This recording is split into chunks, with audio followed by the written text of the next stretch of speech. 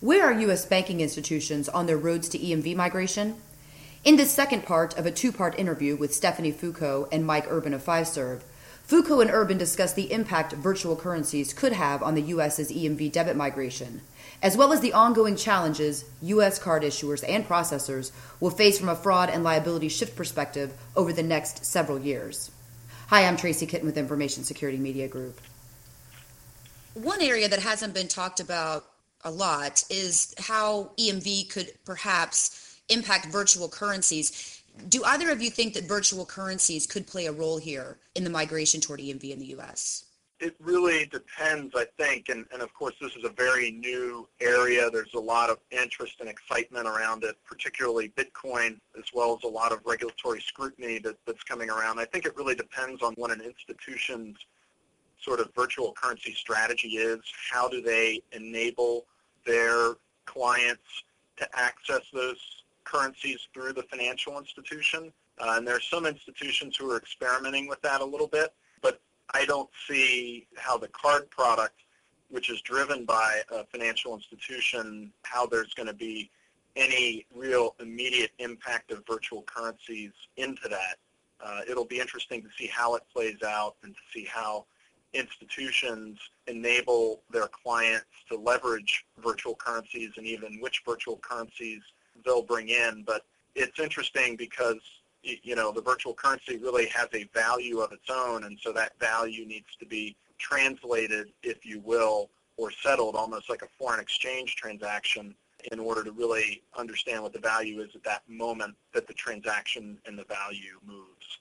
Yeah, and I agree, because it'll be interesting, as unregulated as virtual currencies are and as regulated as the financial institutions are, how will the regulators allow the financial institutions to use those virtual currencies? I mean, it's very new, and it's very interesting to see how this progresses. Stephanie, do you foresee any challenges when it comes to the debit processing perspective if virtual currencies were perhaps to play a role here? Again, to Mike's earlier point, it can be challenging because I don't see how we can really process that as a domestic transaction because the value changes. It's not set. It would significantly impact how we settle and where are we going to find what the value of that currency was at the time the transaction took place, who's going to send that information. You know, right now for some of the other, international transactions, we know that we can get the value from the network, and they send that information to us on what the value of to the dollar was at the time that transaction took place. So I would see the same type of process for the virtual currency. How do we identify it? What is the value? How do we settle it? I think it's going to have a significant impact to the debit processing. So let's talk a little bit about the role that processors play when it comes to this migration toward EMV. What role do you see processors overall playing when it comes to helping financial institutions? So we already have a project timeline built, and we have a migration kit that we will work with our financial institutions for the migrations. Fiserv will go ahead and certify with the networks that we can process EMV transactions, and then we will assist our financial institutions in opening a project with the networks to have a start their migration plan.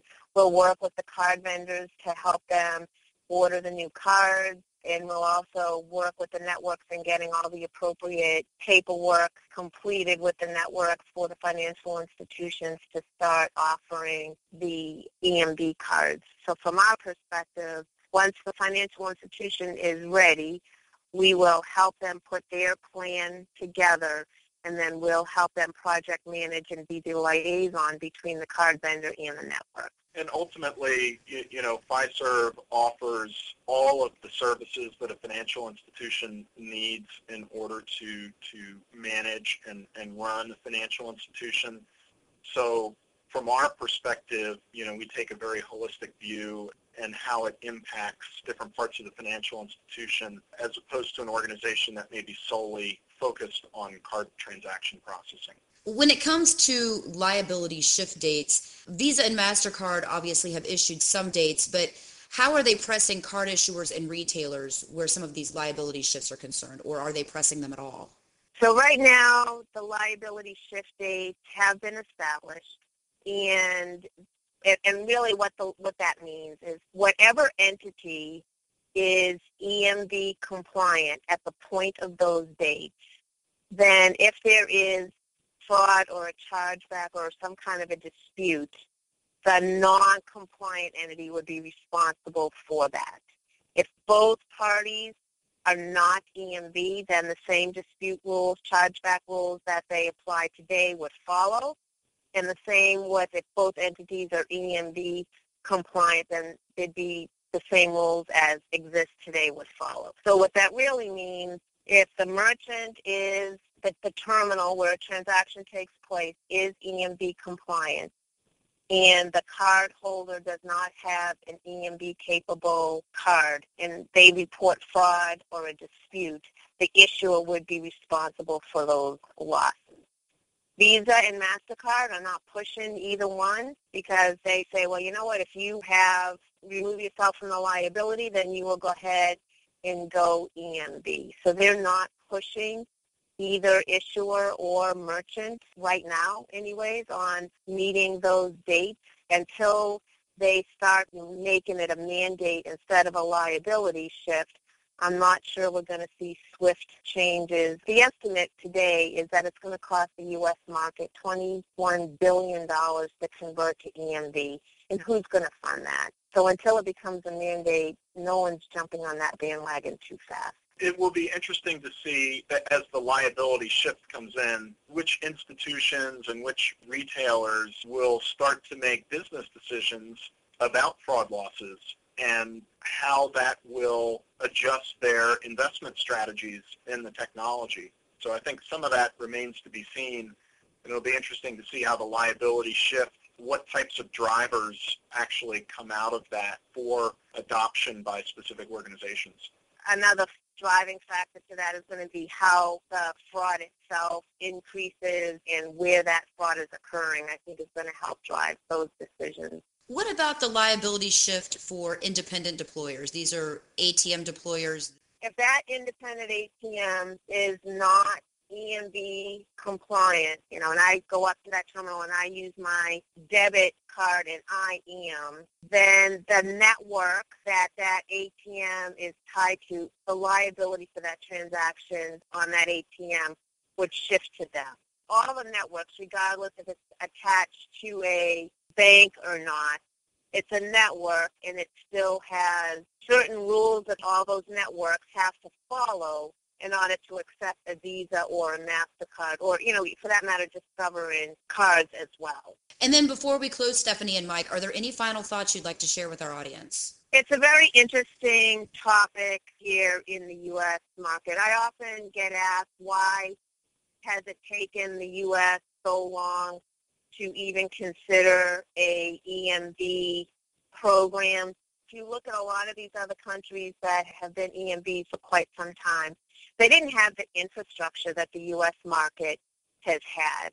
So a lot of their transactions were offline. They were looking up, in those big, thick books, looking up card numbers to see if the card was good. So they really had a need for a chip program, an EMV program, because their fraud was so high.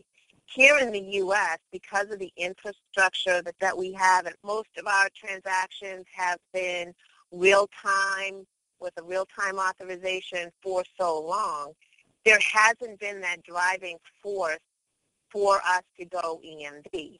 What's driving that need now is we're beginning to see some of the fraud shift to the U.S. that we haven't seen in the past, an increase in certain types of fraud because all the bordering countries now, Canada, Mexico, are EMV. So now the U.S. has become a target. So that's why the time is now for the U.S. to go EMV.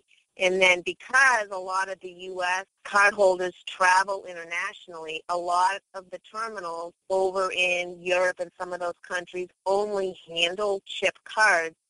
So they can't use their cards when they travel internationally. So that's been another driver for the U.S. to offer some kind of EMV card for those people that travel, and even some of the soldiers who were overseas and the places where they're deployed only accept chip cards. So that's what some of, why it's taken us so long and what is driving that decision today.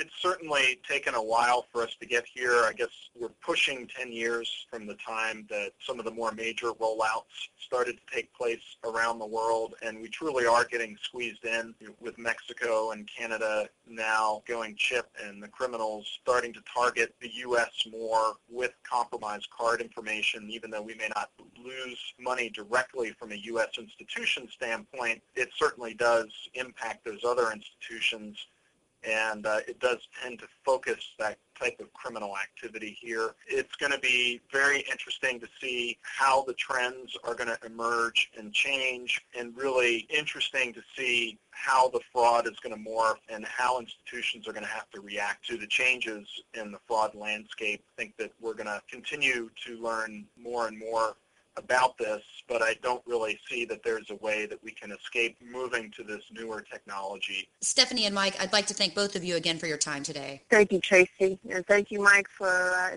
an interesting conversation. Yeah, thank you both so much. Again, we've just heard from Stephanie Foucault and Mike Urban of Fiserv.